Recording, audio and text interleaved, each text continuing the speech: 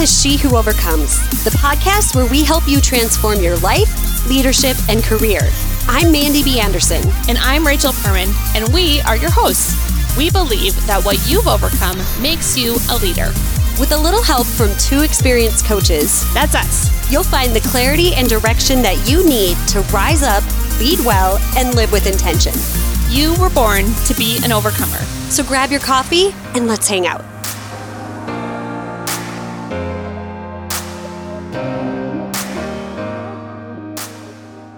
Hey, Overcomers, welcome to another episode of the She Who Overcomes podcast.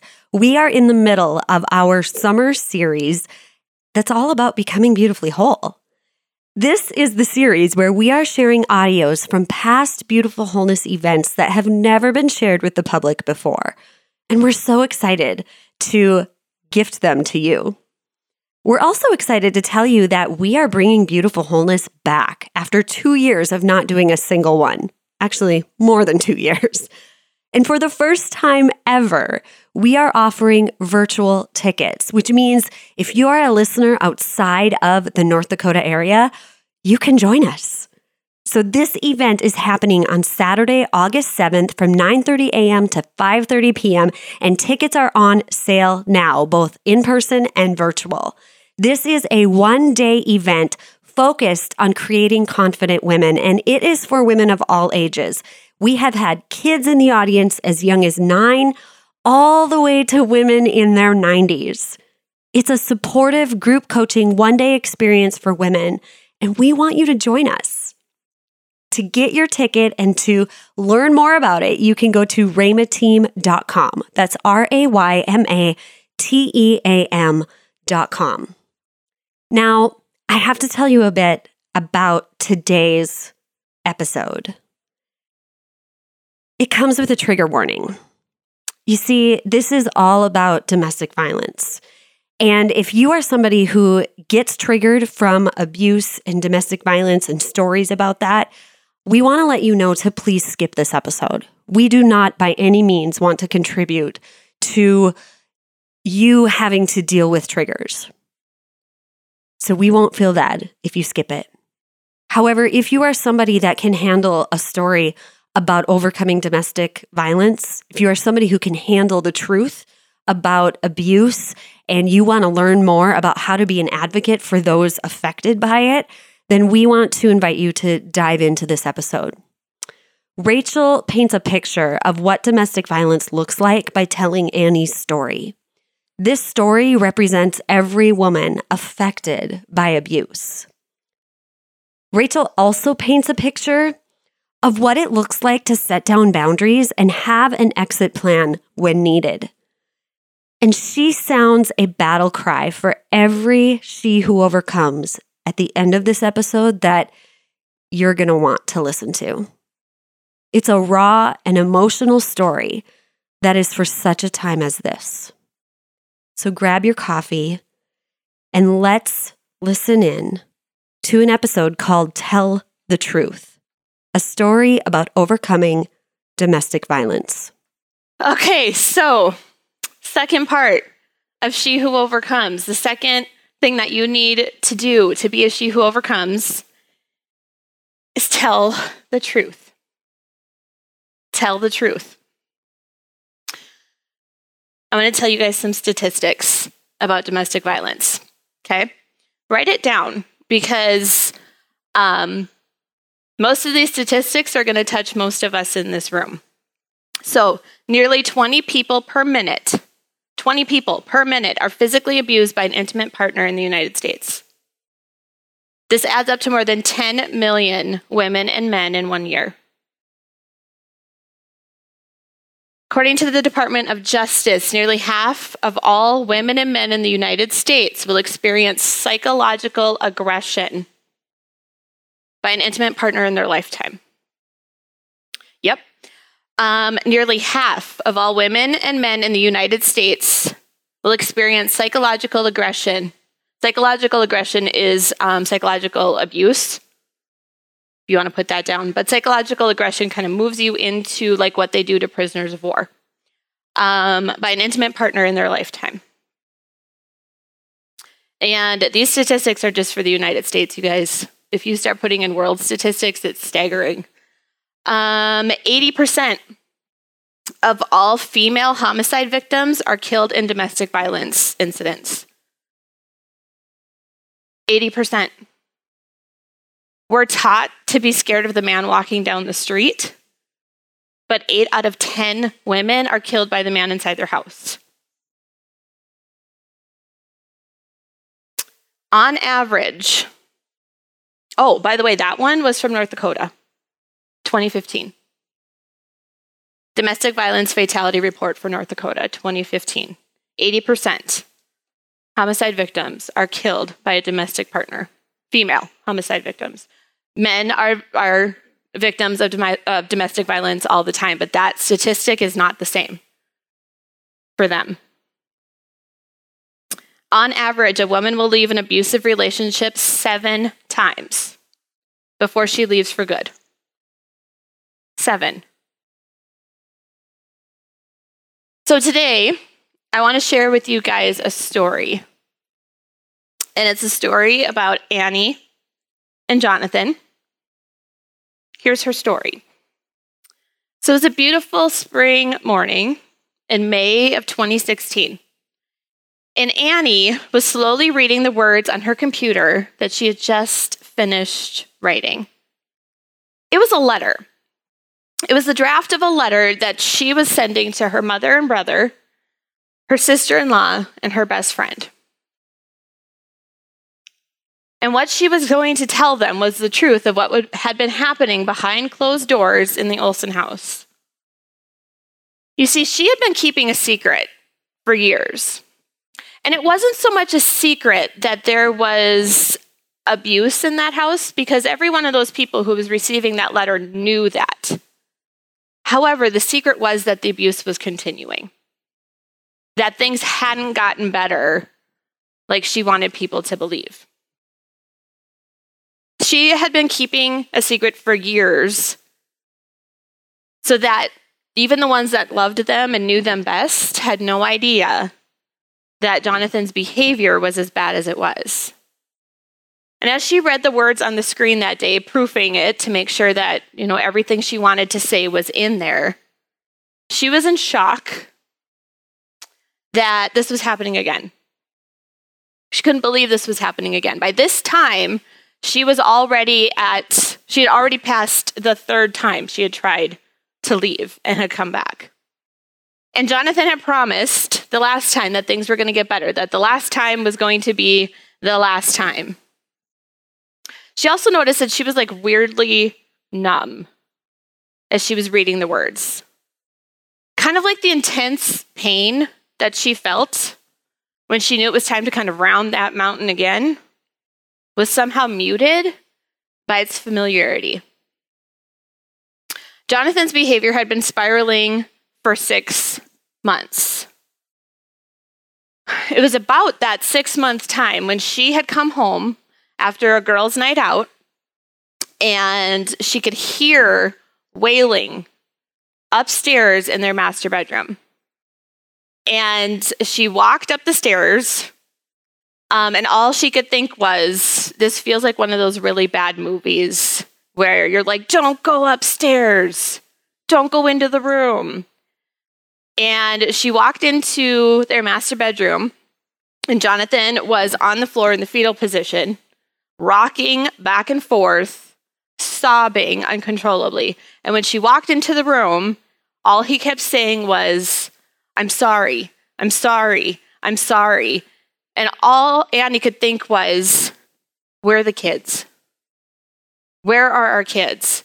And that's the only word she could get out was, Jonathan, where are the children? What did you do to the kids? And he kept saying, I'm sorry, I'm sorry, I'm sorry, and rocking on the floor. And he kept pointing behind Annie, and all she could think was, if I turn around and I see something like I've seen in movies about domestic violence, where you've hurt one of our children, I'm going to murder you with my 2 hands. And she slowly turned around, and what was behind her on the wall was song lyrics. But as she's reading through this letter, this is what she's thinking. Jonathan hadn't hurt the kids that night, but that's how bad his breakdowns would be, where she didn't know what she was coming home to. And she knew that moment meant she needed help. She couldn't handle this by herself anymore. She was 16 years old when she first started dealing with Jonathan's mood swings and his addictions. In the letter, Annie explains that she's often used Jonathan's rough childhood as an excuse for his abusive behavior. Like if his mother had raised him better, he wouldn't treat her and the kids that way. She explains to her family that he has a Dr. Jekyll and Mr. Hyde personality. Some days he is fun and caring, and others he is selfish and cruel. She explained that he was drinking heavily again, and the patterns of other addictive behaviors were evident, and the violence inside their home was escalating. He was also becoming increasingly abusive, emotionally manipulative, stonewalling, isolating, and even physically aggressive. And she recalls the time that just a few weeks before they had been having an argument in the kitchen, and he had pulled her by the back of the neck to keep her from leaving the room. And as she reads her own words, she thinks, I know I love him, but do I like him? Do I trust him? Why do I stay when I have every reason to go? And if she's honest with herself, the answer that day would have been no. She didn't trust him.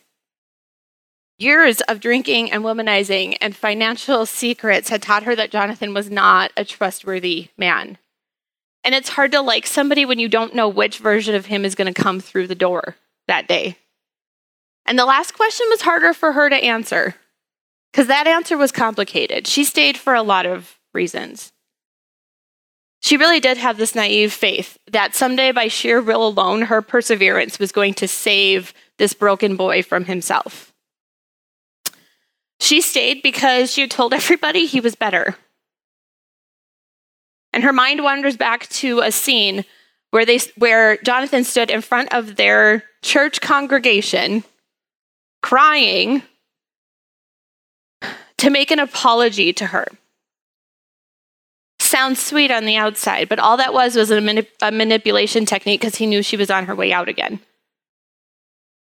And how in the world could she leave such a broken man? She stayed because she was full of anxiety and PTSD, and she couldn't see a future for herself outside those four walls. She stayed because she couldn't financially support herself and their children. By that time, there were 4 children in the family. She stayed because she didn't want to become another divorce statistic like her and Jonathan's parents. She stayed because Jonathan manipulated others to believe that she was the abusive one, that she was crazy, she was the controlling one, and she was lying. And she stayed because she was sure no one would believe her, because she had been pretending for so long. And Annie sighed a deep sigh as the thoughts stopped in her head, and she pulled herself away from the memories and continued reading the words on the computer screen. She continued to read the plan that she had outlined for her family and her friends as her and Jonathan separated. She explained the boundaries that she put down and the things that would need to change in Jonathan's life to restore that relationship. She was very emotional as she finished reading her letter and prepared to hit send. So let me ask you guys, have you ever had a secret that you know would change everything if it got out? I have. I left my toxic marriage for the 4th time in 2017. Me. The one who wrote Celebrate Your Man. Anybody remember that? Done that content? I was having Celebrate Your Man parties in my home, developing the content for Celebrate Your Man, teaching that content. And at the same time, I had an action plan in place if I ever had to leave my home at a moment's notice, because I was married to an alcoholic and I was teaching Celebrate Your Man. And anybody who ever went through that content knew that I had a troubled marriage, and Celebrate Your Man was how I managed to stay as long as I did and still have my brain left. Like, it was my way to teach other women that wanted to stay and weren't ready to leave yet how to survive and still have pieces of you left. It was called Celebrate Your Man because God told me to call it that. I hated that title from the beginning. Because I was like, I don't want to celebrate this man. There's no reason to celebrate. But I had a secret I knew would change everything. How do you leave somebody when that's your job to be a marriage coach and you're teaching content like that? Annie had the secret. In fact, Annie represents every single woman who's been touched by domestic violence as an adult or abuse as a child, and what we all have to wrestle with when it comes to what it actually means to tell the truth and to find freedom. Because it sounds nice. It sounds amazing.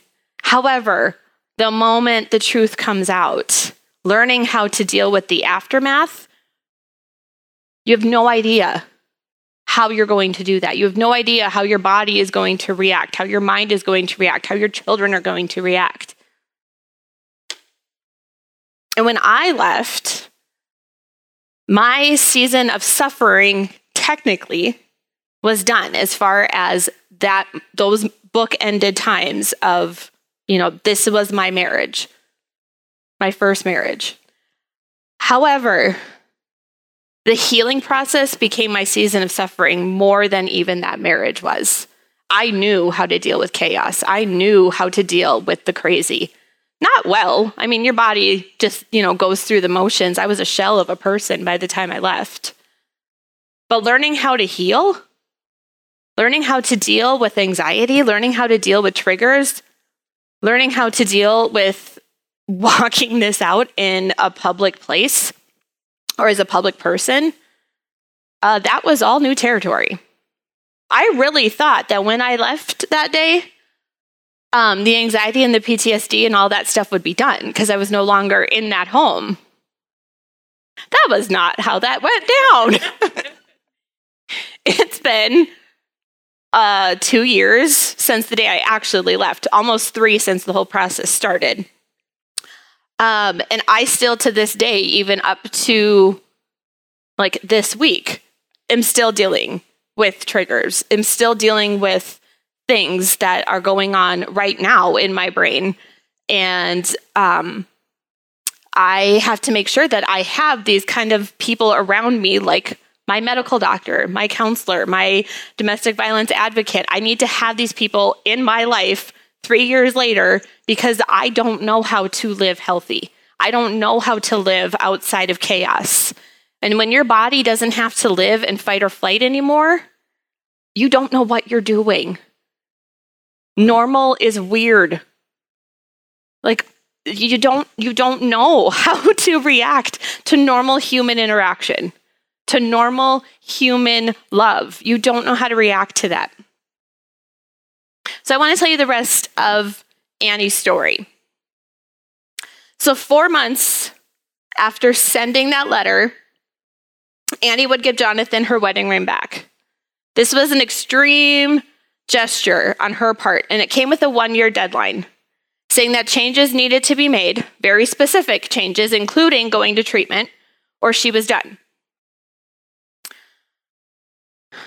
No positive changes had been made, though, in between the letter and the ring coming off her hand. It was 1 day before their 14th wedding anniversary. By March of that following year, 6 months into their 1-year plan, 10 months after the letter, Annie knew in her heart it wasn't going to change and she was going to have to leave. And after a horrific camping trip that summer that ended in tears, yelling, and Annie leaving with their youngest child, Ivy, Annie told Jonathan it was over. Not abnormal for half of the women in this country, probably half of the women in this room, if not more. She's the person sitting beside you. She could even be you. She's certainly me. But Annie is an overcomer because she told the truth. And more than told the truth, she walked out what happened after she told the truth. Every woman who shines light in darkness is a bondage breaker, a truth seeker, and an overcomer. This is how she does it. You guys write these down. She doesn't let fear win. To tell the truth, to be an overcomer, a woman who overcomes, you need to stop letting fear win.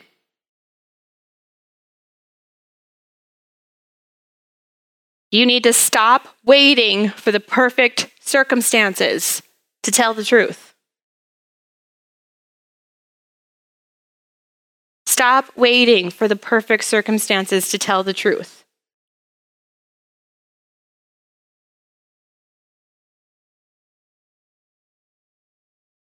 Stop allowing toxic people to take up so much space in your head and life.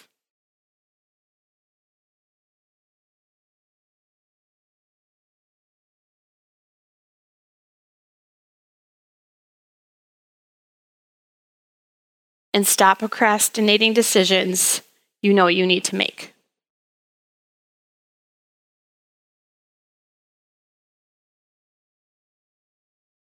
Telling the truth brings freedom. Your freedom. Lies, abuse, all of that stuff needs darkness to survive. But secrets have no place in the life of an overcomer. Ladies, we need to burn bridges. We need to expose injustice. Scream truth from rooftops. Demand changes. It's time to live that life of freedom, of overcoming suffering, of telling the truth. It's time to be a she who overcomes. Hey guys, thanks again for listening. Before you go, would you mind doing us a favor? We would love to hear your takeaways, so please leave us a review and a comment. You might just hear your name in a future episode when you do. This show is produced by Rhema Team Media, a division of Rhema Team LLC. If you'd like to learn more about how you can work with us, visit rhemateam.com. That's www.raymateam.com. All right, our coffee is cold, so we gotta go. See you next week.